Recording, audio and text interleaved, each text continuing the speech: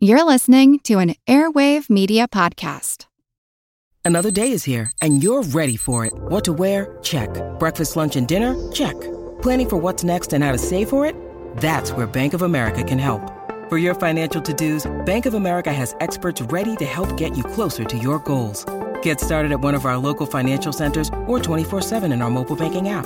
Find a location near you at bankofamerica.com/talktous. What would you like the power to do?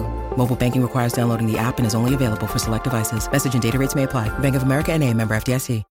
We're in a laboratory, and in front of us, embedded in a 350-pound slab of rock, is a skeleton of a creature that's over 200 million years old.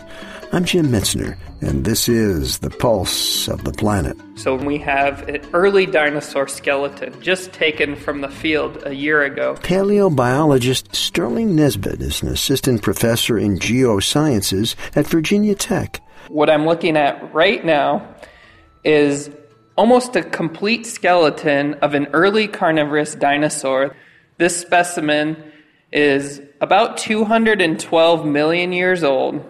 This animal is one of the most complete early dinosaurs ever discovered from North America. Early carnivorous dinosaurs are very rare.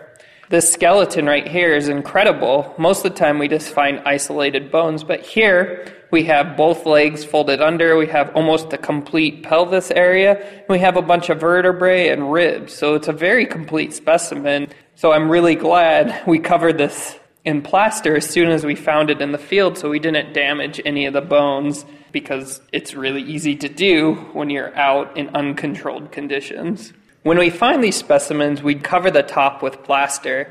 Then once that's dry, we dig into the sides and add a little bit more plaster underneath. After that plaster has dried, a bunch of us flip over the specimen as quickly as possible, and then we cover that side with plaster. So that flipping process is very tense, because if it all goes wrong, it will go wrong there. But in this case, everything was perfectly okay, and the specimen's nice and safe in the lab now. We'll hear more about paleobiology and dinosaurs in future programs.